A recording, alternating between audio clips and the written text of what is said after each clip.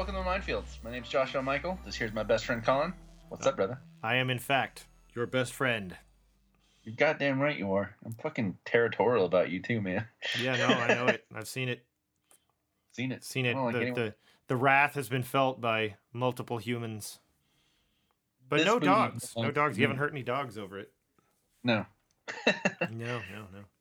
God, my fucking friend Christina, love her to death, gets another goddamn dog. And I'm like, great. Another fucking mouth to feed. She's...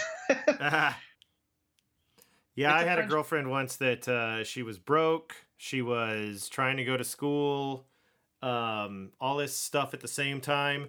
And then one day I came over to see her and she had a dog. And she had a beautiful puppy German Shepherd. And it was just so much. It was just so much. And German that was years and Shepherds years are ago. Just like a kid. Yeah, it's German a lot. We've got two of them. It's just like a kid. Did your German Shepherds ever experience Demodex? What the hell is that?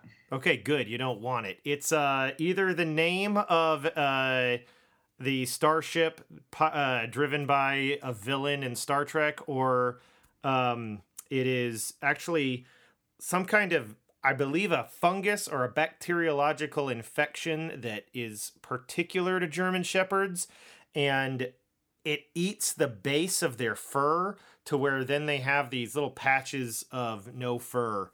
And it's kind of mangy and it's just kind of gross. And I don't even remember how she took care of it. She couldn't afford the dog.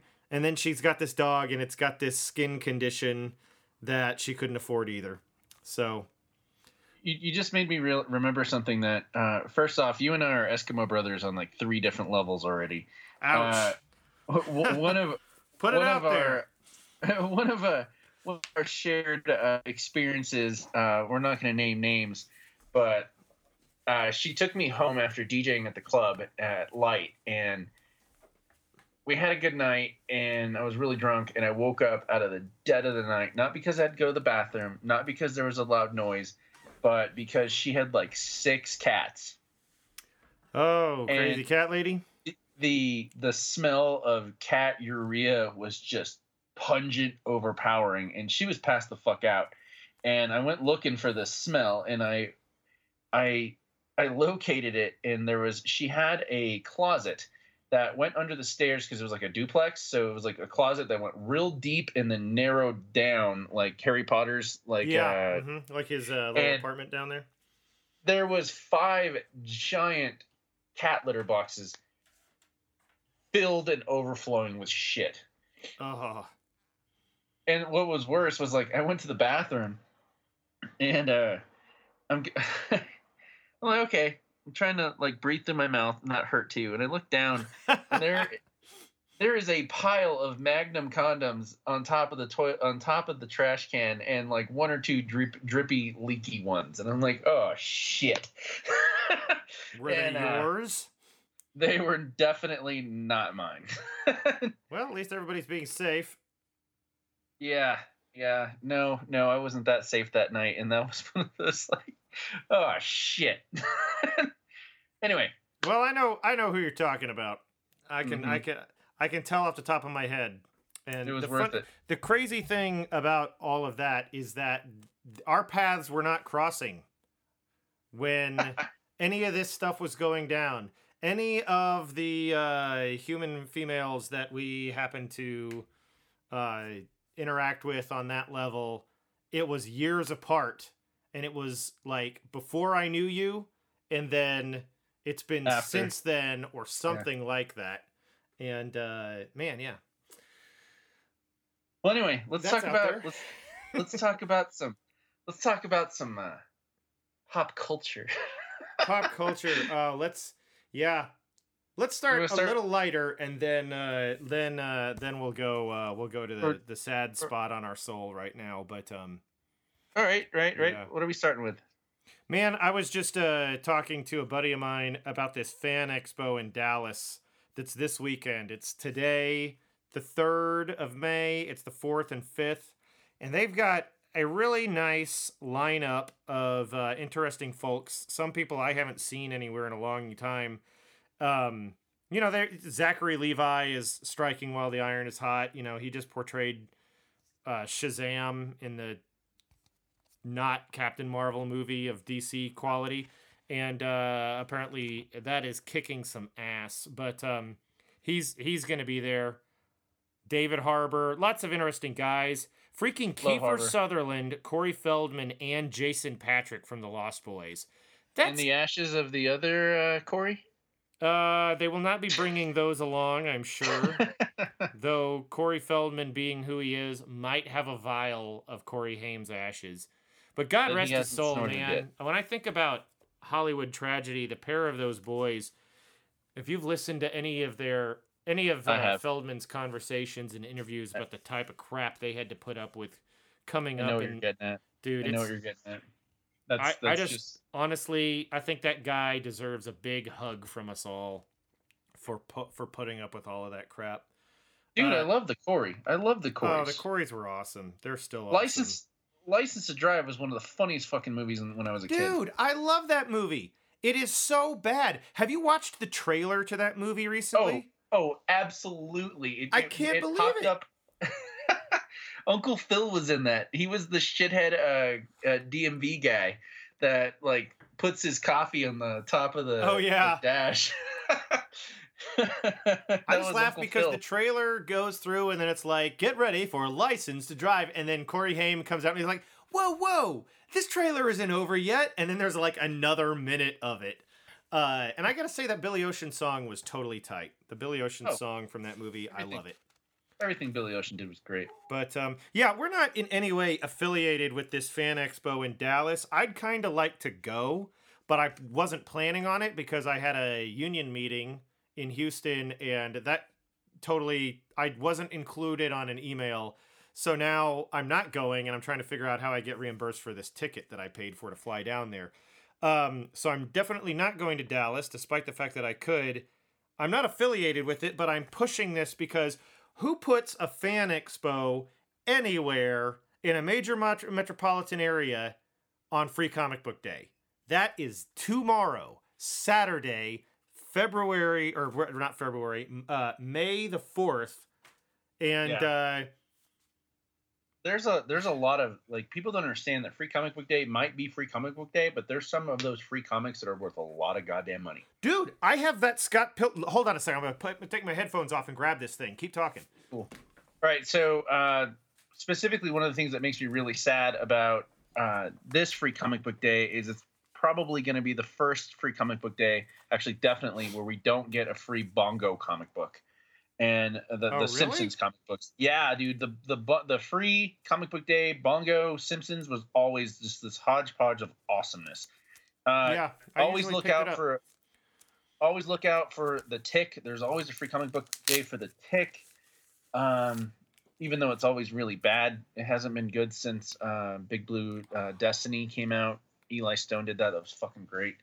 But it's still the Tick. And I just love the Tick. When we were at last time I was at Denver Comic Con with my good buddy Chad, we went to a panel, and I know you hate panels, but it was Patrick Warburton.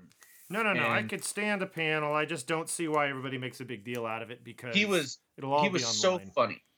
He was so funny, and he just gave us all a treat just to be in his presence.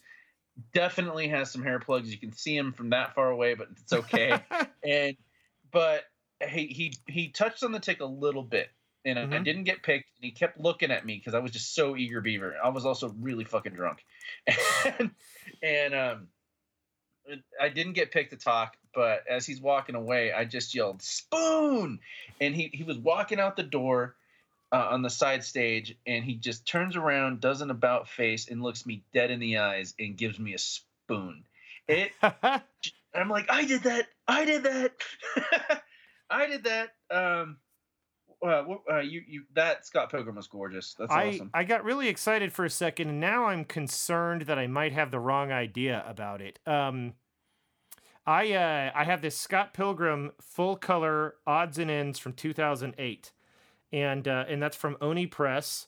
I actually have a T-shirt that's red that has the entire cover image in yellow, and I've still got that up there. I've got a picture of me with Mark Webb, who played Wallace Wells in Scott Pilgrim versus the World, wearing that nice. T-shirt. I worked with him a few years ago on a movie in 2015, and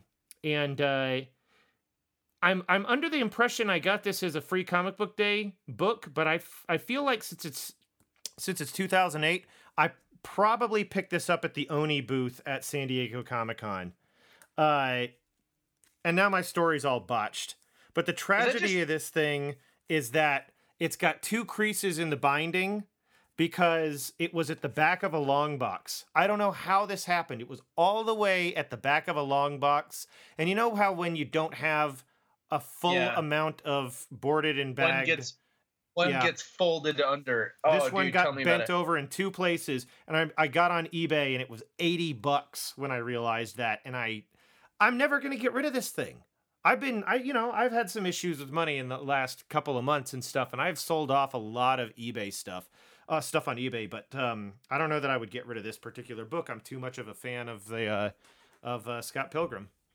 Dude, you're preaching to the choir, man. My Doomsday Clock, the real nice Rorschach cover that was the lenticular cover got eaten alive in a long box. Just folded in half.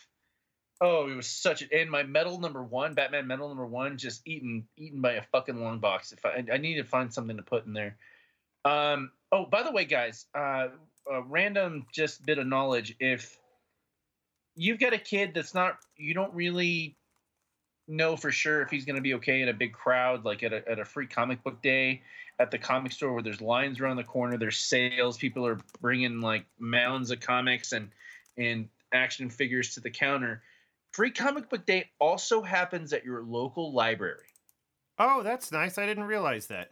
It'll also happen at your local library. So just find your local library and see if they participate. And it'll be nice and quiet, and you get a bunch of free comics. And if your kid doesn't do well in crowds, I know a lot of my friends do have some autistic kids that are just wonderful, wonderful kids. And I just hate that term because they're just wired different. There's nothing wrong with them. But a lot of them don't like crowds. Local library. Google and see if your local library is going to have the free comic book day going on. Because we would always, back in Norman, we would always hit every place up. Speeding Bullet, we would hit up Atomic Pop, which was next to the best pizza place in the world that I loved. It was Sandro's Pizza. You'd go in for $2. You'd go get a stack of comics at Atomic Pop. Go $2. Sandro's Pizza, run by this Russian dude that like said his name was like John or something like. This guy was obviously in the witness protection program. Drove a big ass Harley and just would make sure he'd be like, no, pizza old. Hold on.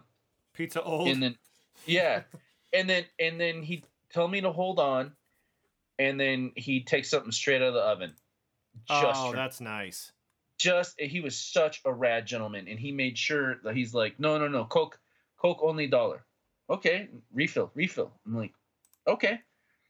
And I'd sit there for an hour just reading a stack of comics and just getting slice after slice, and every time he put it gingerly into the oven and made sure I was getting the fresh, good pizza. And then we'd hit up the other Atomic Pop in Moore.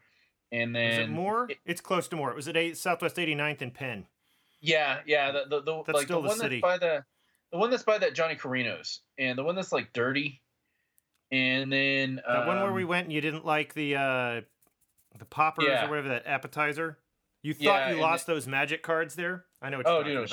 I was freaking out. And that's still in the city. It's not technically Moore, but I get you. And then maybe we'd hit up All-Star. And then, we'd also hit up Hastings. Yeah. We'd hit up Hastings, and we'd make a whole day of just journeying. God, I miss my big brother. Who did you do that with? Jim, man. With Jim? Jim. Woo! You gotta have it. Dude, come back to me. Come on. Sorry. Hit it, man. Do it. I've been thinking about him a lot lately, man. I know. Like, it's yeah. He was such a fucking pervert, and and he was the best pervert. And he would be like, dude, tell all your friends that your big brother's dying of cancer, and get some front titty hugs. And I'm like, Okay. And then the other day I had a customer on the phone that was telling me like that had the same lymphoma that he had. And I messaged one of the girls with big titties at work and was like, I need a hug. This lady was talking about the cancer that killed my big brother, and she just showed up, and I got that good front titty hug, and I knew Jim would have been like, yeah. He's giving you a pair of thumbs up from Heck or wherever he is. Oh no, he's somewhere awesome. He's somewhere awesome. Is he Valhalla or Sto-vo-kor maybe? Oh, he's absolutely in Valhalla. He was such goddamn Jim Bill. Yeah. Anyway, all right, since we're on that, let's talk about Peter Mayhew. Peter Mayhew. Oh yeah, let's go. Dude, Peter Mayhew. Peter Mayhew, Chewbacca, our favorite Wookiee. Let's see. How do we even begin? He died yesterday, right after. It's one of those things where you figure that all of the primetime nightly news at 6 or 5:30 or whatever, they've got these things ready to go in the event somebody dies. And I didn't catch it. I was not home tonight to see if they did. I always wonder about that stuff. But I remember it being right after one of those shows was over and going and getting on Facebook and just 6 or 7 things saying Peter Mayhew died. He was 74, and he had worked as an orderly in a hospital in London for some years in attempts to get an acting career going because he was a very, very tall man. And right. And then he got cast as Chewbacca mainly on his physique. But when the work was over, he did not stop working at that hospital until after Return of the Jedi came out, and then he made his entire living as a convention attendee for signings and appearances forever after that, until he was cast again as Chewbacca in I believe the prequels, and maybe even so recently as I thought he was in The Force Awakens. That's the one, yeah. I'll look it up while you're talking. Yeah, go ahead. And so, yeah, the man was freaking tall, and I mean, I used to go to Trek Expo in Tulsa, and that was run by the brothers that owned and operated Starbase 21, which was a barely overpriced in some ways, but awesome, like science fiction comic book store. Great place. I got almost all of my Robotech comics there, and almost all of my Marvel G.I. Joe books there. Nice. And they would run Trek Expo every year. And I've got buddies from England and Michigan and all over the world who would sell autographs and toys up high end collectible toys at that expo. And Peter Mayhew became a fixture. He was there. You could meet him there. The Trek Expo, when it was at its biggest, was at the Tulsa County Fairgrounds, and it didn't need the whole place, but it was still huge. And I've got a lot of Facebook friends that I know from those events. So he was a sweet guy. You could absolutely, he was approachable. He would sign. I don't ever remember him being irascible or tired of being technically the guy is unfortunately a one-hit wonder, but hey, there's a lot of one-hit wonders that I've never heard Mark Morrison, Return of the Mac. Like, I've never heard. That's still a great song. That's one of our favorite songs. I mean, what is it? You can be a one-hit wonder, and who isn't gonna feel the endearing quality of Chewbacca? That's all the guy ever had to do, and the accessibility we had to be able to communicate with this guy all these times, to make fans happy, to take pictures with them. It always worked. I don't know. Have you got a story? I do, but I feel like such a fucking asshole about it. Yeah, mine isn't super enthusiastic. No, I just feel like a prick because, like, I met him in Denver Comic Con 2013, and Okay. I was with my good friend Don. We were smoking pot the whole fucking time, like just literally walking through like the convention center, just vaping pot, Mm-hmm. and it was awesome. There was hardly anyone there. I was already having a panic attack already because I hate that shit. I don't know why, but she was a hot chick and offered it to me, so fuck it. And I see Peter Mayhew and $50 to get a signature, and $50. there's no one in line, and I was like, man, I don't have the money for that, but I just want to say hello to him. Mm-hmm. And I just breezed past this attendee, and she's like, wait, you have to pay. And I was like, no, I just want to say hello. And I go up to him, and he's just sitting there, and I'm like, listen, I just want to say hello. You've given me so much joy in my life.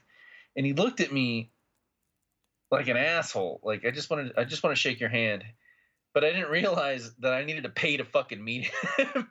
Oh. And he was nice enough to shake my hand. I didn't ask for a photo. I didn't ask for anything. I just wanted to meet Chewbacca.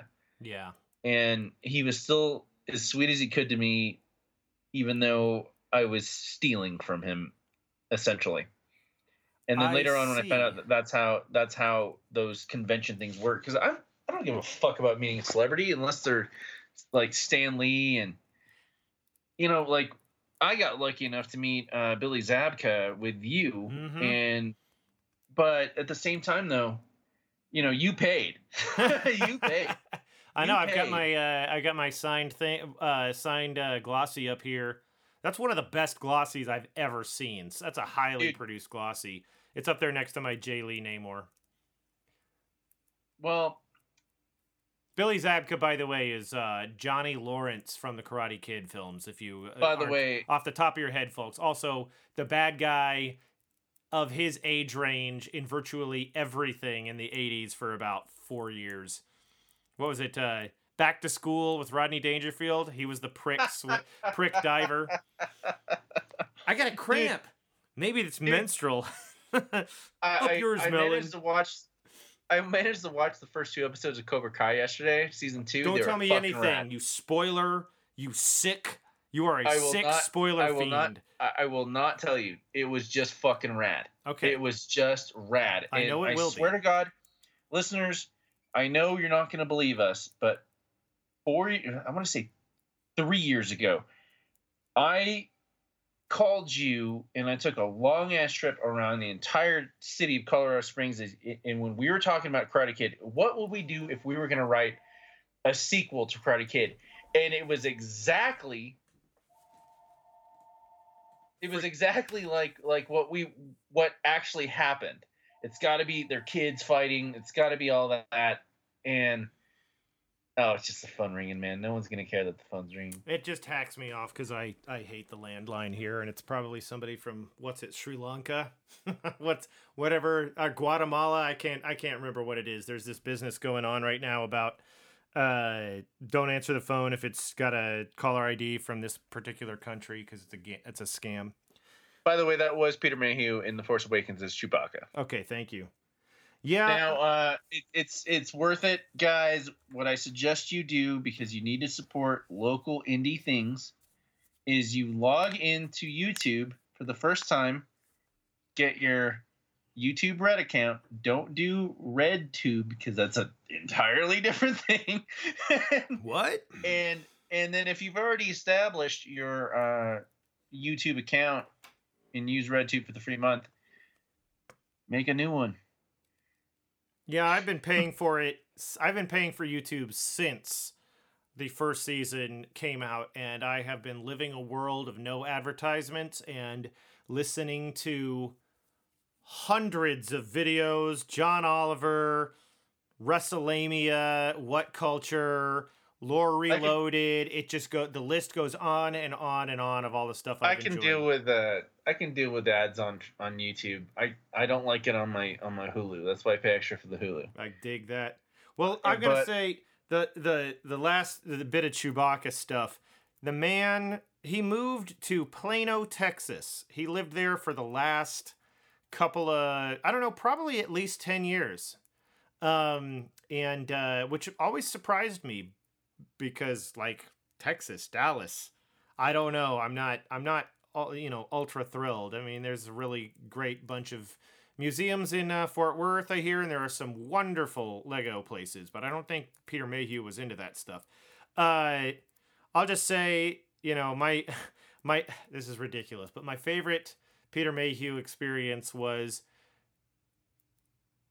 I hope this is, man, yeah, okay, going to the men's room, standing at the urinal, and the tallest human I've ever seen coming in and peeing at the next urinal. And the man, I think his knees were up to my elbows. He was so freaking tall. It was shocking. And it's one of those nerve-wracking experiences where you're just like, I should definitely... Men at urinals, stare straight ahead. It's Chewbacca. Did not take a look. Just did the duty and got out of there. Do you remember that Japanese dude we met at WrestleMania, Mino? Yeah. Do you know who he was pissing next to at fucking Mania? Oh yeah, you told me that story. God, no, I don't remember who it was. Okada. Okay. Okada. He was pissing next to Okada. And he was incognito, right? Incognito. He looked over, like, Okada saw that, like, he did his best to translate, because he doesn't speak the best English, but he did his best to translate to Sven and Gina.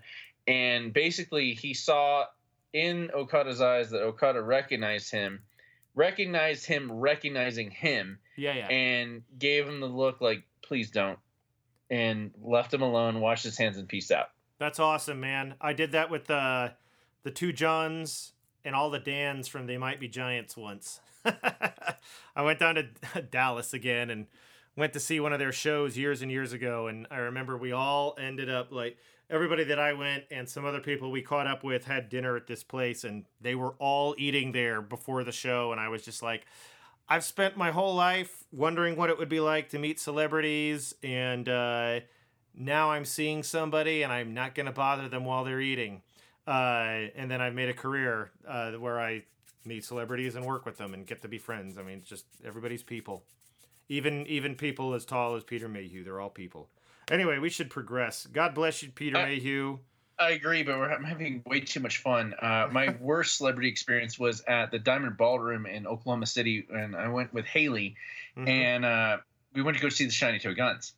Oh, yeah. Okay. And I'd been to Jeremy's house like once or twice. It was like this infamous party house across the street from my ex-girlfriend's house. And the show's about to begin, and God, guys, I'm sorry, this is so gross, but I trusted a fart, and I pooped my pants. And I'm in the bathroom.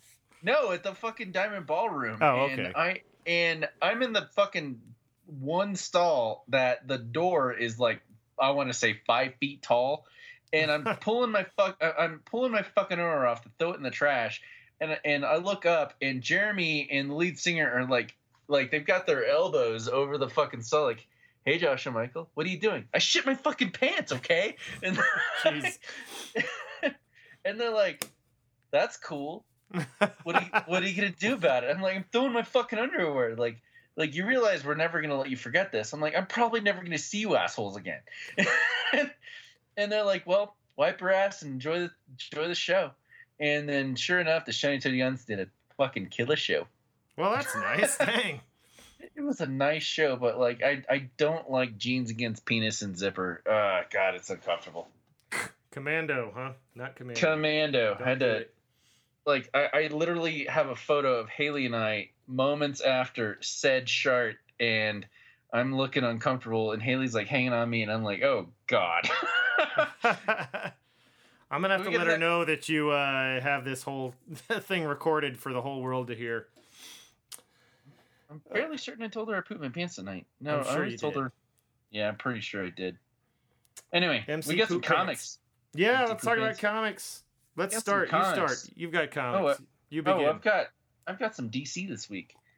DCeased #1, The End of Everything, starts here. We've got a killer Greg Capullo cover. But guess what this DCeased thing is? It's fucking Marvel zombies in the DC world with Darkseid. Darkseid realizes there's a huge equation that needs to be balanced, and it's within Cyborg. Well, really? they balance the equation, and they summon death. And as the equation is balancing, you see the word shame, failure, death, despair, fear, alienation, loneliness surround them. And Darkseid gets infected with this, and he goes back to Apokolips and dives into the core of the actual planet, and it just destroys it, and he's dead. And Cyborg is trying to contain himself and teleports to Earth to try to get away from Darkseid. But unfortunately, the equation is some sort of God, I don't even know how to say this. It's, if you look at him, it's like a techno-organic virus. Oh, but sure. if you see anyone that has the virus, it infects you too. It's just fucking zombies, and I was so disappointed, man. Like, we're talking social media bullshit. And if you're on social media and this one person, like, everyone's taking the picture of Cyborg and it just spread like wildfire over social media. And if you saw the photo and Bruce figures it out and activates the electromagnetic pulse in the mansion, Superman figures it out, and they got to contain Cyborg, and they've got 6 days before the entire world is infected with this techno-organic zombie virus. And I thought this was going to be something a lot more. Oh, God, I expected more with this. However, the artwork was phenomenal. That's good. It was like, it reminded me of the artwork of that was. Remember Dark Reign? There was like this random weird comic called Zodiac. He was this weird serial killer with a mask, like a bag over, like a executioner's bag over his head, and he had this like lock and chain. He's wearing a suit, and it's whimsical art, and it was really good. But there was parts of it where it was DC extremely detailed type art, and we're talking about writer Tom Taylor, artist Trevor Hairsine, Stefano Gaudino, James Herron, colorist Rain Barredo, letterer Saida Temofonte, cover artist Greg Capullo, and FCO Placencia. Variant covers, who cares? Well, all right. This was garbage. Like I felt stupider after reading this. Like, how do you spell the title? I can't find it listed here. It just Deceased. Yeah, it's not coming up. DCEASED, Deceased, but the D and C are DCEASED. Yeah, so the DC is just accentuated. Some asshole figured out that we could do Deceased, and yeah, but we've got a great Capullo cover. I love him doing Batman. I never thought he could do anything better than Spawn, and I was absolutely wrong. Him and Scott Snyder have been just fucking kicking ass at everything they do with Batman. They've got an upcoming their swan song with Batman that they are fucking plugging the living shit out of on every DC comic right now. And that's all I got to say about that one. But I want to move on to the new Green Lantern. Yeah. Number 7, we've got Grant Morrison. Let's see. It's one of those things where I'm looking at it and you got to go to the last page to find the credits. Grant Morrison. Liam Sharp, artist and colorist. Tom Orzechowski, letters. Liam Sharp with Steve Oliff, cover. Steve Oliff is the colorist from the original Image comics from all the Optics. All right. He was one of the, like, they really went balls to the wall when it came to Image when it came out back in the day. Steve Oliff was one of the main players on that, so that's really fucking cool. This was, have you ever, again, it's Green Lantern number 7. Have you ever played D&D with someone with a DM that just got too fucking into it and just made it feel silly? What, the story or the everything? He's doing the voices, and it just displaced you. Like, come on, man! Like, give us some little bit of realism here, because like your over exuberism is really taking me out of this and making me feel like an asshole for even being here. This was what I felt like when I was reading this new issue. Um, he realizes this Emerald World. He's actually trapped because he stopped that weird universe-ending bomb, and it trapped him within the realm of the ring. And there's an entire universe within the ring, and they're running out of time because he's way far away from a lantern to recharge. Okay. And he has to wake up the actual entity that is the person, the anthropomorphic imagination of their own identity of who the actual ring is. And it's a countdown, but it's a long poem and big long splash pages, and it was exhausting. And I can understand why some people really like that, because you get in DC because you want that sort of exposition, and it was just tiring. It was someone telling you a tale of ye old tales, and it was just exhausting just to read it. Like, as soon as it got into that, like it was great work. It doesn't suck. It just wasn't something I didn't like, and it was something I did not like. And it ended with you get to meet who's the realm inside the ring, eventually, until the last bit of power as the ring is floating through space, as they use the last bit of power at 0.03 to magnetize it towards the every lantern it can get a hold of into the main world, where the not the Watchers, the leaders, whatever the hell they are. Oh, what? Yeah, and it was an exhausting thing to read. That's tough. I mean, you're gonna pay for it sometimes with Grant Morrison, because I was expecting this. I was surprised that this hadn't happened already. Yeah, I mean, ultimately the payoff is in is having the entire cake and not all of its in specific ingredients when it comes to Grant Morrison books, and I think we both know that. I mean, that's just how it goes. It wasn't bad. It just wasn't my favorite slice of pizza. That's the best way I can put it. Like, basically, you ordered it and put a bunch of ham and all this other shit and pickled jalapenos. Like, no, just wasn't my deal. I think that it's just one of those things. It's like the stock market. The longer you stay in it, the better chance of yields. You're just gonna have to get all of them when it comes to a Grant Morrison book to see what the payoff is. Has he ever let us down with anything? I mean, I know Sea Guy didn't do too well, but I remember Sea Guy. Like it. Oh, he's never let us down, but that's a good ass point. He's never let us down, and he always gives us a different flavor of ice cream. Yeah. If you don't like that, just read this one. See, I'm gonna jump from that to what I've been reading, because the Dakin book that I picked up felt like a Grant Morrison book almost. Having just come off of reading those Marvel Boy books from, what was it, 2000? 1999? I can't recall. When let me look that up. Actually, yeah. And having looked up sorry? I've heard it two ways.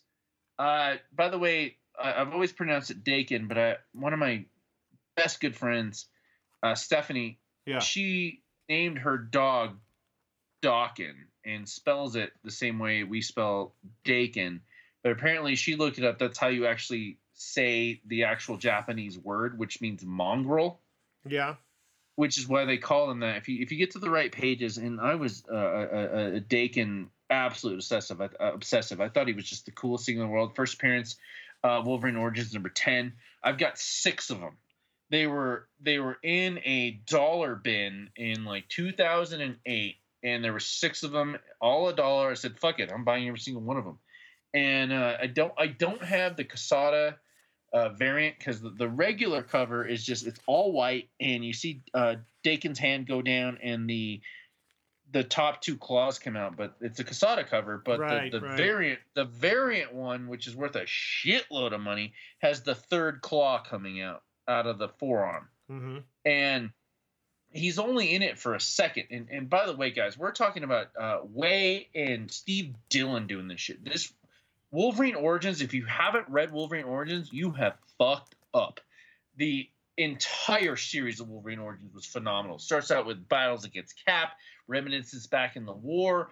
We're talking real nitty gritty, true blue Wolverine. Better than what was happening in the pages. And what was happening in the pages of Wolverine at the moment was fucking old man Logan. And you just couldn't get enough of good Logan. And he's there to kill his dad. And like I said, Daken, however you want to say it, means mongrel in Japanese. He is if you guys watch the Wolverine movie where he fights the Silver Samurai, Yukio, the girl that is the one that brings him to Japan, that's that's his mom.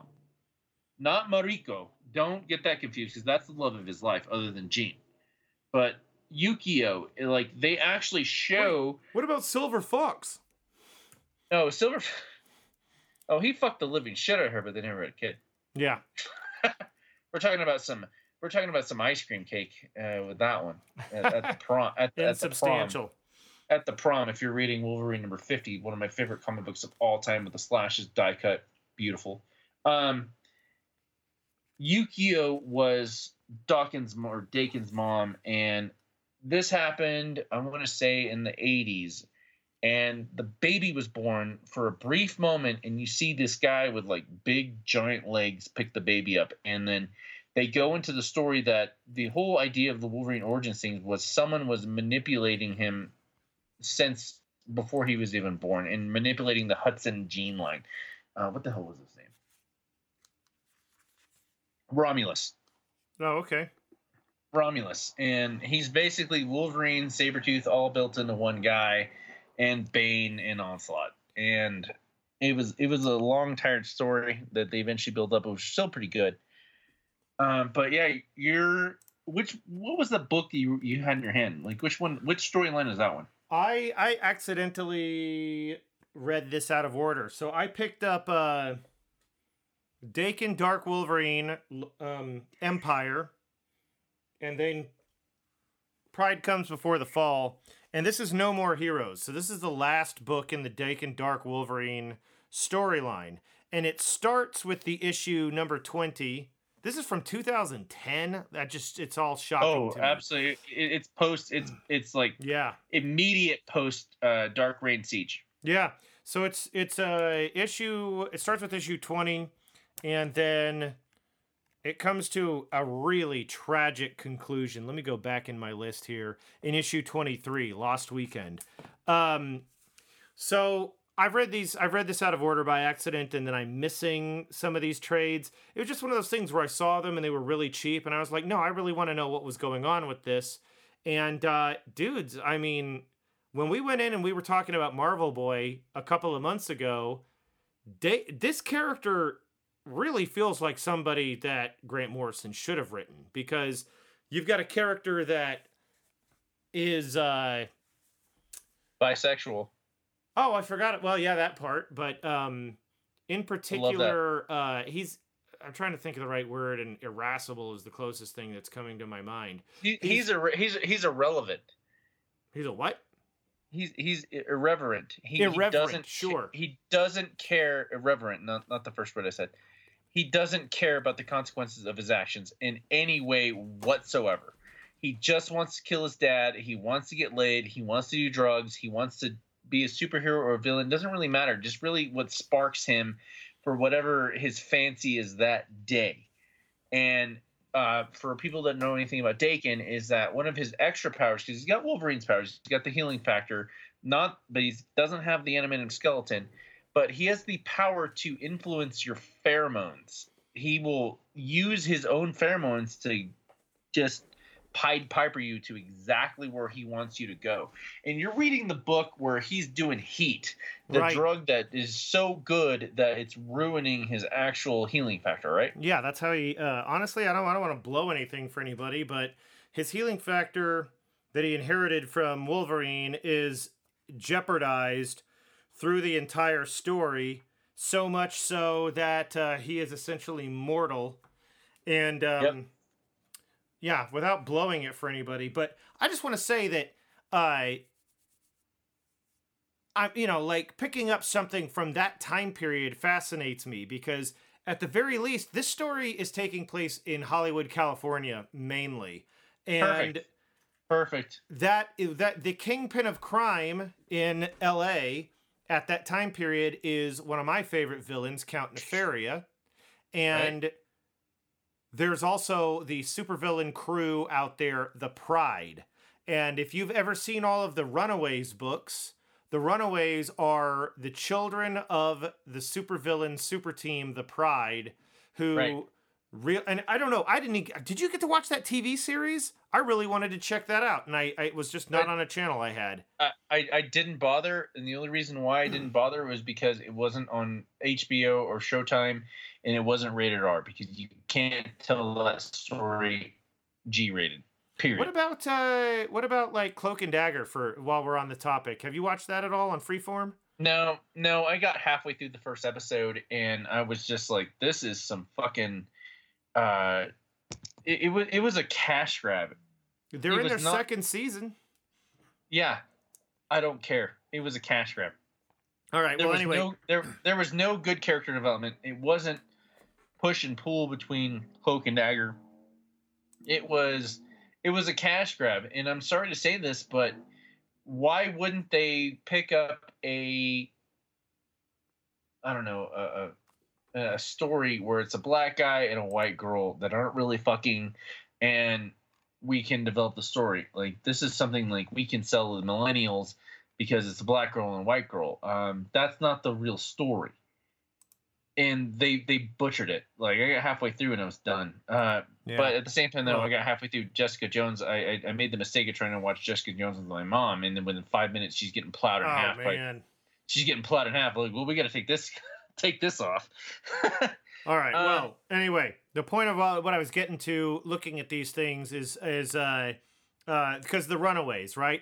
So they've done a good thing developing those characters, and at least there's something going on in the Marvel Universe that's not happening all in New York City. And so you had at that time period Brian Michael Bendis and Alex Maleev, one of my favorite creative teams. They're working together on Moon Knight in 2010, 11, 12. And this book comes out at the same time, and they set it there. So you've got Count Nefaria as the Kingpin, like I say, and then they tie in the Pride because the Runaways are living in some secret hideaway that's right off of the Hollywood sign. And there's a lot of good to be taken from that entire thing. I would highly recommend picking up the Moon Knight book if you get the opportunity to. And then if you're into the concept of a totally irreverent character like this, if you've read Marvel Boy after we suggested reading it all those months ago, you're going to like these Dakin books, I think. The guy knows he's a bad guy. The guy, at least this is how he sadly meets his end in the end of this. And, I mean, that's the thing. He knows he is an unwanted character and that everything's wrong for him. So it all develops. The problem is I've read this out of order. I'm going to go back and I'm going to try to read all this from the beginning. Still going to be fun. It's still going to be fun. What you really need to totally. do. What you really need to do is start from Wolverine Origins #1. All right. I've definitely read that. Best Wolvie series ever. Daniel Way knocked it out of the park. Second off, if I was going to be someone that was in the know and could talk to some Hollywood producer to try to get some Marvel comic property made, I would not focus on the Runaways or Cloak and Dagger. I would want a hard X.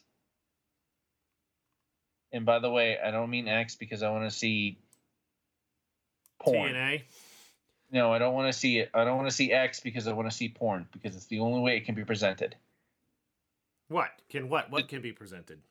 Okay, so just to start it off, Dakin? No. X is actually NC-17. It's just a little too hard. It's not porn, but it's hard. Like Kids was NC-17. Remember Kids? Yeah. Uh, Dude, there's parts House of me that it feels like Reservoir Dogs should have been. Yeah, yeah, agreed. House of a Thousand Corpses got an NC-17 rating at first. NYX, No Way Home. No Way Home. Oh, okay, I get you. Yeah. That one needs to be nitty gritty, and there's a story there. There's not a story in the luridness, but it accentuates what's actually happening to these guys. So the Runaways are they've got rich parents. They're evil mutants, and they're trying to get away from them. These guys are homeless mutants that are prostitutes, drug addicts, and you got to tell that story the right way, because if you don't, you're gonna lose what the heart of the story is. Like, y'all think that X-23 is this good guy. Oh, she's the clone of Wolverine, or she's this little girl in fucking the Logan movie, which was shit. And no, she was a prostitute. She was brutalized. She was the 23rd clone of Wolverine, brutalized by her own mother within the Weapon X program. And she escapes, kills her mom, and is on the streets. And that's what NYX was. And God bless you, Joe Quesada, for that. That was one of the best fucking things I've ever read in my life. What year did NYX come out? That was early 2000s. Yeah, I want to say it was like probably 2001, 2002, maybe 3. It's one of the harder comics to find. Remember the first time we went to that one? Yeah, that's a hard one. No Way Home was 2008. No, that was the second version of No Way Home, NYX, written by Marjorie Liu, and that one was just as good. It just wasn't as hard hitting as the original one with X-23. It didn't have anyone as memorable as X-23 as you could really push. Yeah, stuff was. They were. I mean, there's a lot to say about the Silver Age. There's a lot to say about even the Bronze Age of comics, and I love 80s, 90s, early 90s Spider-Man and stuff like that, but getting things to be much more interesting from year 2000 to about 2004 was just one of the best times, I think, and that's when that came out. But man, the most fun I've had in comics in my entire life it wasn't Jim Lee, it wasn't McFarlane, it wasn't Spawn. I gotta say, my favorite time in the era of comics that I've been living actually alive through was Secret Reign, Secret Invasion, Dark Reign, Siege. Holy fucking shit! It was great stuff. 2.5 years, or actually 3.5, of solid awesomeness. Mm-hmm. Like everything, even the little offshoot comics were good. And Zodiac, reading especially Dark Avengers is one of the best comic books I've ever read. Dark Avengers, dude. That's why I picked this up. That's why I picked up these Daken books. Because I was like, oh yeah, the whole dark character aspect.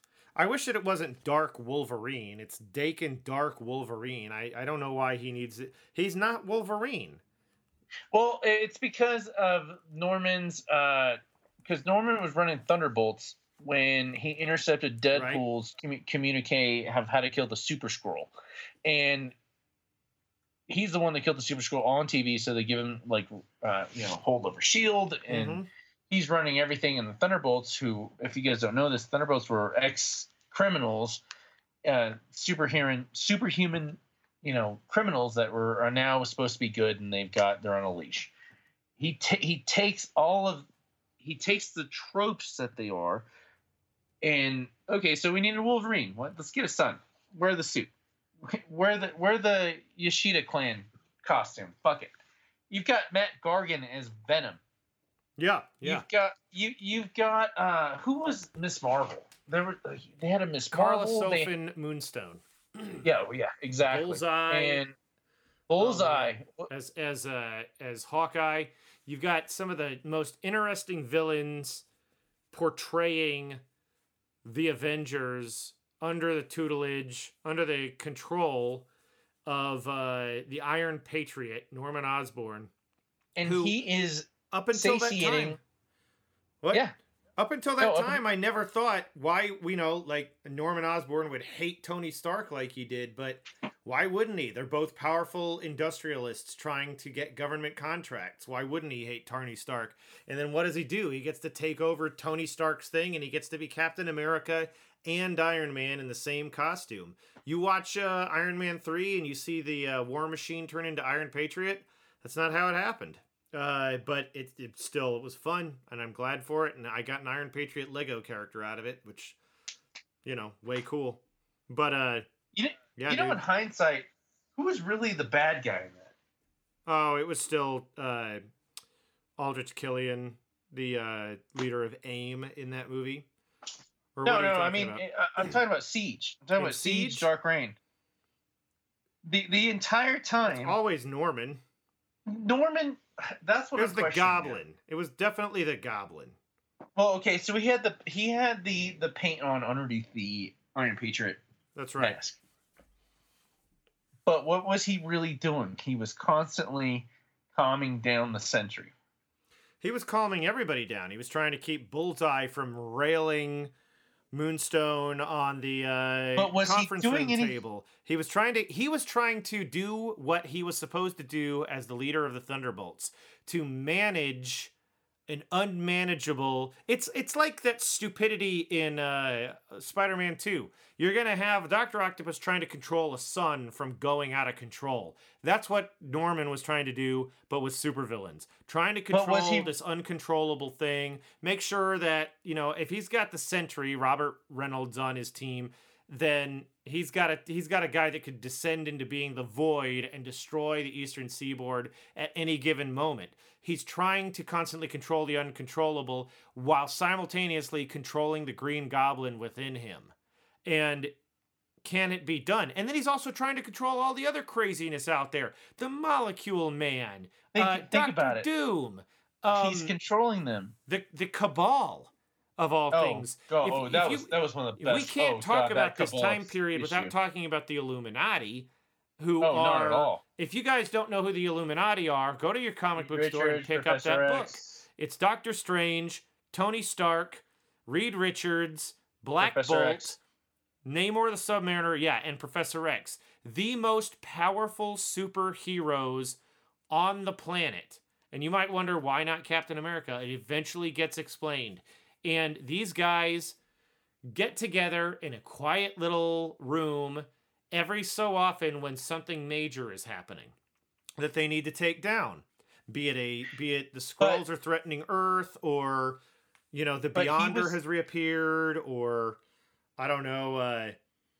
He was making sure that the fucking Void didn't go crazy. He was calming down a bunch of people, and it broke him. And that's one of the best things in hindsight now, is that it did break him eventually, but only because the problem is that Norman Osborn is always in it for himself. And was he? Yes, of course he is. I mean, that's not even the Green Goblin. Norman Osborn, historically, and we are way off topic, but you go back and look at Silver Age Green Goblin, you never see him take a serum like he did in the first Spider-Man movie in 2002. You just are introduced to the Goblin as he exists in Amazing Spider-Man issue 14. And from then on, you realize that there's this shadowy figure. You don't know who the Goblin is, and he keeps recurring. But you start to see Norman Osborn, and he's freaking out every so often, the way they always drew beads of sweat on his face and those kind of like teeth chattering, bulging eyes, freaking out about something, and realize there's a problem with this guy. And Peter Parker is torn between, what has he got to do for Harry Osborn, and what has he got to do, and what's the matter with their relationship with Harry and his dad, Norman, and all this stuff. You ultimately realize that it's that duality that's a mess, because Peter can beat the Goblin out of Norman, and he does. And then that's why the life story of Spider-Man issue is so good, because it is on par with how it was originally. And so if you guys haven't read that, I recommend going out and trying to find that life story of Spider-Man 1960s. So, because, can you find a Green Goblin collection? I don't know. Check out your Marvel Masterworks. or maybe there's an omnibus edition. But what it really boils down to is Norman Osborn, industrialist, chemistry type guy, something of a scientist myself. In the end, look at every iteration of the character versus every iteration of Aunt May and Uncle Ben, and look at the upbringing between Harry and Peter, and tell me which people are inherently good, because it is an action. It is a not a meritocracy, but your actions speak louder than your words. Norman is constantly saying, "I got to get this thing under control. I got to do it. I got to do it." Well, he never does. Maybe he can't, but could he step away from being the industrialist super guy and let the company go and go get this thing figured out? Maybe he couldn't. The Goblin is always within him once he takes that serum and once he becomes the Goblin. But in the end, he's always still in it for himself. Always, but I think he was actually trying to be honorable in this time. I think he was probably, what's the deal with Thunderbolts? How are the Thunderbolts even a thing? Everybody, all these guys that I know love the Thunderbolts because it's, the bad guys are doing good guy stuff. And you get to see these, but they're still bad guys. It was a rip-off. It was a rip-off of Secret Six from DC. Secret Six was so badass. They're all bad guys, and we all know it. And ultimately, whether the pendulum has swung one direction or another, they are eventually going to be bad guys again. You cannot I don't care how much electroshock therapy or whatever they were doing to make the chip they implanted, or I don't even really know. The bad guys are going to end up being the bad guys again. All I have to say is that I read a interview with, I think it was on CNN a couple months ago, about some woman that used to work for the CIA and had encountered a lot of Russian spies. And she said something really poignant. She was like, all of us think we're working for the good guys. That's true. That's totally true. Everybody does think they're working for the good guys. And I think you need to think about that when you're reading Siege. Yeah, good point. Siege, and we can argue this so we're blue in the face, but you got to realize all of them think they're working for the good guys. Norman thought he was doing good. He was really doing the best. I mean, really calming the Void down. And as soon as they pissed off the Siege, just getting really excited. As soon as they really pissed off the Sentry, you fools, I was the only one holding him back. Yeah. And then he sent the Sentry in to destroy Asgard, and then the Void came out, but they were one and the same for that moment. They were one and the same. It's one of the best hero clicks I've ever seen. So unbelievably powerful. Was it the octopus? Sculpt. Was it that weird octopus thing with the red eyes? More or less. Like, it's I don't see my box that has it in it, but that one scene where you see the Sentry and he's kind of in that meditative state with his legs crossed and he's hovering. Yeah. And then there's all that creepy stuff flowed out in a very kind of Hindu-esque depiction behind him. That's what it is. That's what it amounts to. Yeah, because in that moment, the Sentry and the Void were one and the same. That's the only time we've ever seen it. And then, of course, Thor came in and destroyed the Sentry's head with the Mjolnir. But I was really pissed off about that, by the way, because there was all these splash pages in it, and when Thor is hammering Mjolnir into the head of the Sentry in the Void, it was a tiny little page. It was so small, and then it was just over. How could you have that last little bit of bring it up, let's see it. That last little bit, you see the Void go crazy, destroys Asgard, crashes over that city in Oklahoma or tiny village, and you see a bunch of splash pages. But when Thor is hammering the guts out of the Sentry of the Void, it's a tiny panel, and you barely see anything. How could you have deprived us from that? That should have been a fucking splash page. What, the death? You wanted to see the carnage of it all, and yeah, why wouldn't I, man? We've been building up to building up to this so much, and we barely see it in a 3x2 panel of him hammering down, and then there's a crater. Why not give us that splash page? That was such a missed opportunity. You could have printed one more goddamn page or two to give us a splash page of Thor throwing the hammer down. And instead you wasted on a bunch of other bullshit during the rest of it. By the way, the best entire panel scene that was in Siege was when Taskmaster tells Norman, you need to turn around. And he turns around, and it's that 6-issue breakdown, that 6-panel breakdown. And he turns around and he sees the shield flying at him closer. Oh yeah, totally. Closer, totally. And then clang, and then first page of next issue, he's got the goblin makeup on. No, and like everyone, like Fantastic Four, X-Men, are watching it on TV and like, told you. Yeah, totally. Why not give us that? Give that to us, god damn it! All right, let's move on. That's all right. Uncanny X-Men number 17. That's a new one? Written by Matthew Rosenberg, Carlos Gomez, artists, Gru Effects, color artists, VC's Joe Caramanga. Caramanga. Cover artists, Willis Portacio and Eric Arciniega. Okay, so last issue, Wolfsbane died in a knockdown dragout, but it didn't really happen in a knockdown dragout. She'd actually left the X-Men because she was tired of being an X-Men. She didn't want to fight. I get that. I don't know why more of these people aren't like all over every book just being like, I can't do this shit anymore. I gotta go.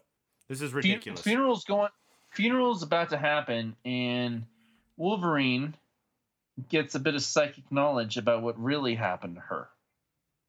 Mm-hmm. And she had left the X-Men. She's sitting on a park bench waiting for a bus, and some dudes walk by and like, hey, come to the party. No, I don't want to go to the party. And they get handsy with her. And this fucking blonde white boy asshole fucking freaks out because she's rejecting him, and she turns full on Wolfsbane and just slashes his face. But there's 6 of them, and they stomp her to death. And Wolverine is given these psychic cues. That's what happened, and given their location, and he shows up with a duffel bag, and they're shitting their pants, and he sits the duffel bag on the counter and says, "I got one request. You guys fight back. It's filled with guns, brass knuckles, baseball bats, you name it, knives." And they get intruded upon because mutants are illegal now, and they're trying to stop some terrorists, and Wolverine just murders them all. And right now, what's going on with the X-Men, and I really like this part, is that Scott is tired of being the leader, and he gave it up to everyone. How are we going to be the leader? I can't be the leader anymore. I thought Scott was dead. No, Scott's back. Back. Come on. And it's been like 6-7 years. No. I thought that the Scott that we were reading about for the last 6-7 years was a projection of Emma Frost's. No, that is, you're talking about the young Scott from New X-Men, where the original six of the X-Men got brought back in our time by Beast. Was a bunch of hooey that lasted way too long. And they have a big fight about. They got a big fight about, like, how dare you come here? You missed the whole funeral. Wolverine's covered in bullet wounds, and they have a knockdown drag out, and he's like, "You need to leave." He's like, "No, you're not the leader anymore." No, okay. We already voted on this. This is a team decision. They get into it, and this is a really good point. They've got the list of who they need to kill or stop. All the X-Men problems. So if the X-Men are effectively wiped off the Earth and there's no more mutants, that they've effectively stopped the problems that they've been directly responsible for or in any way involved with, like Mr. Sinister. And one of them, Kane, points out, like, why isn't Emma Frost on this list? And everyone stops and says, who the hell is Emma Frost? Really? Yeah. Yeah, it was a good issue. It was really quick and sweet. But the real meat and potatoes of this week's comics was Batman and Teenage Mutant Ninja Turtles 3, number 1. It's an Elseworlds tale. Oh, okay, It's cool. it's told from the perspective as if Batman had been found in the sewers by Master Splinter, and Master Splinter was Pennyworth. All right. And written by Scott Snyder, Brian Michael Bendis, James Tynion, the fourth, art by Jim Chung, Alex Maleev, Francis Manapul. This was meat and potatoes. This was what book is gorgeous. Batman and Teenage Mutant Ninja Turtles. Dang. Okay. Number 3, number 1. And you said Alex Maleev, huh? Alex Maleev said that word. Bendis, everyone. It starts out with Krang is tracking someone that strayed from his captivity, and they're showing up in an Elseworlds world where Batman is being raised by Master Splinter, and he's one of the brothers. He's the 5th turtle. And they're working with they're trying to stop the Laughing Gang. Make sure that's the right word. Let's see.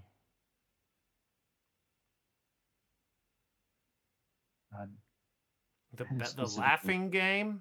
It's Harley Quinn and a bunch of mutants. Okay. And they're robbing a museum, and the main guy that they're going after is basically Shredder crossed with the Joker. And they're stealing a meteorite, and as the meteorite expands and they touch it more, Batman realizes like he sees the Joker within the Joker and Shredder combination. Like, this is wrong. And the artwork is gorgeous. Absolutely phenomenal. Wait, who did the pencils? Because I'm having a hard time coming up with this thing. Let me go back.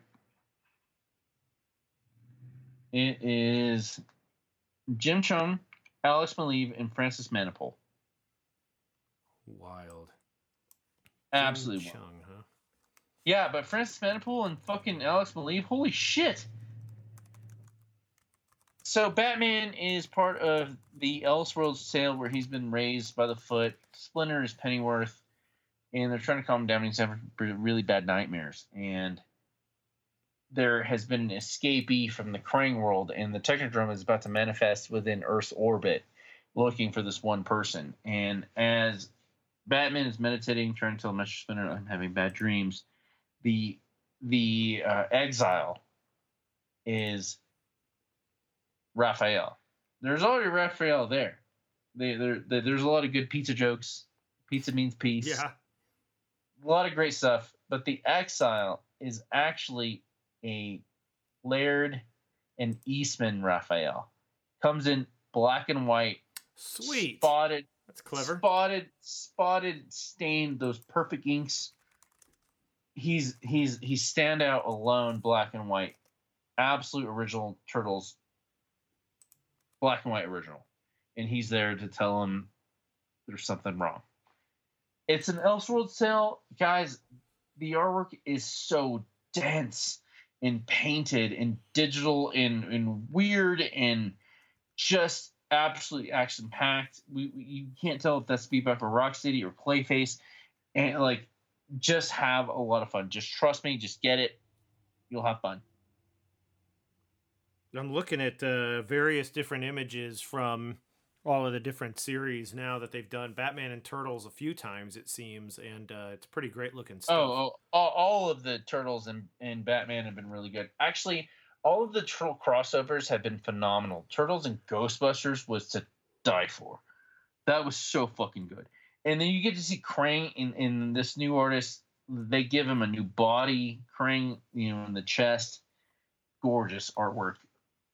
But the fact that the exile is the black and white, real true blue Raph. Yeah, I think I'm seeing that on the cover here. Totally awesome team up. Reaganomics. Reaganomics. Careful with that one. That's a powerful moment of excitement right there. Only one of these people is played by Corey Feldman. By the way, I was rewatching all the Star Trek Robot Chickens, and Shatner's dick getting caught in the sliding door fucking pissed myself. Yeah, I listened to some information or some interviews from George Takei and Bill Shatner today. Oh my.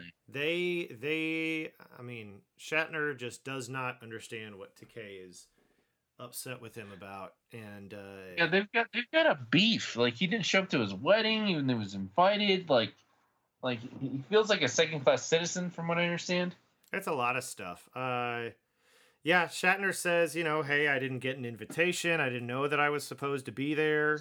And Takei is, I didn't get any definitive information on whether or not they sent an invitation. But there was already a beef going on. It's fast because I was listening to a thing with Walter Koenig, who plays Chekhov, the other day, and Nuclear vessels. Nuclear Vessels in Alameda, Star Trek 4, everybody. It just sounds like Takei, as lovable as he is pretty easy to set off because Takei was a little hacked that Chekhov took his place while he went and did the Green Berets with John Wayne. And when he came back, here's this guy, and they had to work together. And I don't think he took his place. It was just an opening for another cast member, And It just seems really fucking butthurt sensitive. That's what I think, get. yeah. Okay. Well, let's be very careful with that phrase when we're talking about George Takei. I don't even know if that's a good joke. I don't even know if I should be joking like that. It just kind of came out of nowhere. I'm laughing. But yeah, I mean, unfortunately, the more I hear about it, the more it sounds like Takei is probably the guy that gets a little bit antagonized a lot easier than anybody else. And it's just interesting listening to Walter Koenig talk about his co-stars on the show and what he learned from them and things like that. Anyway, it's all on YouTube. You can find it if you want to. But this is not comics. I don't have a Star Trek comic to talk about this week. Let me see. I'll jump into this. What are we gonna watch next time? We've got to do another Star Trek simulcast. I'm actually proposing that we do X-Files. You want to do X-Files tonight? Do an X-Files? We could watch an X-Files, yeah. Let's do Bad Blood. All right. Is it something I've got to lead into? I haven't seen all of the X-Files, everybody, in case you're wondering. Hey, I'm a newbie with Star Trek, and you're a newbie with X-Files, and we're gonna have some fun watching some kick-ass X-Files. What do you got next? What comic you got? Oh, I'm gonna go into this Amazing Spider-Man HU 20 just because. Thank you. I forgot to read it. This is the book that's propelling Spider-Man right now. The HUs, not the main line. And I know we've talked a lot about what's going on in this, but we got Nick Spencer writing it, Corey Smith drawing, Mark Morales inking, and Eric Arcanaga as the colorist. And then again, we've got VC's Joe Caramagna lettering it. We got to talk to that guy. We got to talk to that guy. That's going to be our... we were going to have Matt Damon on the show, but... we got cut for time. Yeah. So what I'm seeing, I don't want to go. We talk a lot about this, but so all of these HUs are a lot more introspective and in the head of a particular character. This one focuses on the Vulture and kind of things that are compelling him and propelling him. He gets offered help. A few issues ago, we're reading it. We're like, where does the Vulture suddenly show up to lead all of these supervillains? And then Spidey was like, this guy's a fool. Don't trust him. And then it didn't work out, Arcade gave the Vulture a disc of some sort that would help him to defeat some of the Kraven bots. And that's how he more or less got control. And I'm not going to say that this issue sucked or anything. It just didn't super do anything for me, except reveal what's coming up in the next one where there's multiple vermin. If you've been reading it, you know that vermin has been released into Central Park. There will be multiple vermin because they mitochondrially spored new ones. Unfortunately, the most exciting thing in this book that made me care about anything was they have an advertisement for Spider-Man number 24, and the title font is missing, and there's a Black Cat calling card. And then when you flip through all these advertisements, you see the preview for Black Cat number 1, and she's stolen the title. So that was cute, and it's kind of sad when that's the most exciting aspect of the entire book. Though I will say there was a new Stan soapbox in here, and you actually read those? I do, because I think that the guys at Marvel, the folks at Marvel, are putting a dramatic amount of effort into digging up old Stan soapboxes, and I don't think they want the man's voice to go away. And I'm also kind of, it hurtens me to think that they're not cluttering the book. They're taking valuable advertising space away from people that could put money into this to put Stan Lee back into the book, you know? And I just think that goes, right. I think that helps. We all still feel this unfortunate passing, so there you have it. But nevertheless, at least we're done with Captain Marvel advertisements on the back of it. They were advertising the soundtrack score for Captain Marvel, but now they're advertising the Alan Silvestri Endgame score, which I haven't got to sit down and listen to, but I kind of recall it from the viewing. We got to do the Walking Dead minute. Oh my gosh, the Walking Dead minute. What we're going to do is we're going to take a break. We're an hour and 22 minutes in. We're going to take a break, and then we're going to come back and do the Walking Dead minute. So fade into some cool music. We're going to pause. Hey everybody, we're back. I went down and got some more hot tea. I just keep drinking tea. That was a good-ass pee break. Time for the Walking Dead minute. Colin, can you do the honors and set the alarm? I will do it. I'm going to reset the Okay, here we go. I do a stopwatch, and I'm ready when you are. Are you ready, sir? I am ready. Okay, we're going to 3, 2, 1, engage, not 3, 2, 1, and go, right? All right. Right. Got a lethal weapon at every time. All right, 3. Will it to me, Riggs. Will it to me. Will it to me. I'm willing it to you. 3, 2, 1, engage. Okay, so it starts out where the warring factions are going on. Governor is wanting to kill Rick.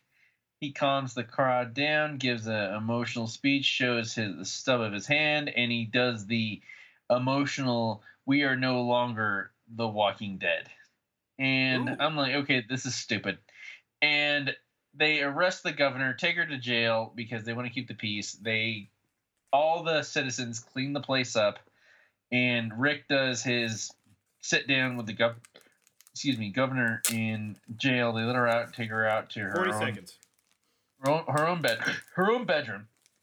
Michonne's like, you've got to be the leader. He has an emotional moment with Carl. Glad you're my son. Glad you're my dad. I don't trust myself.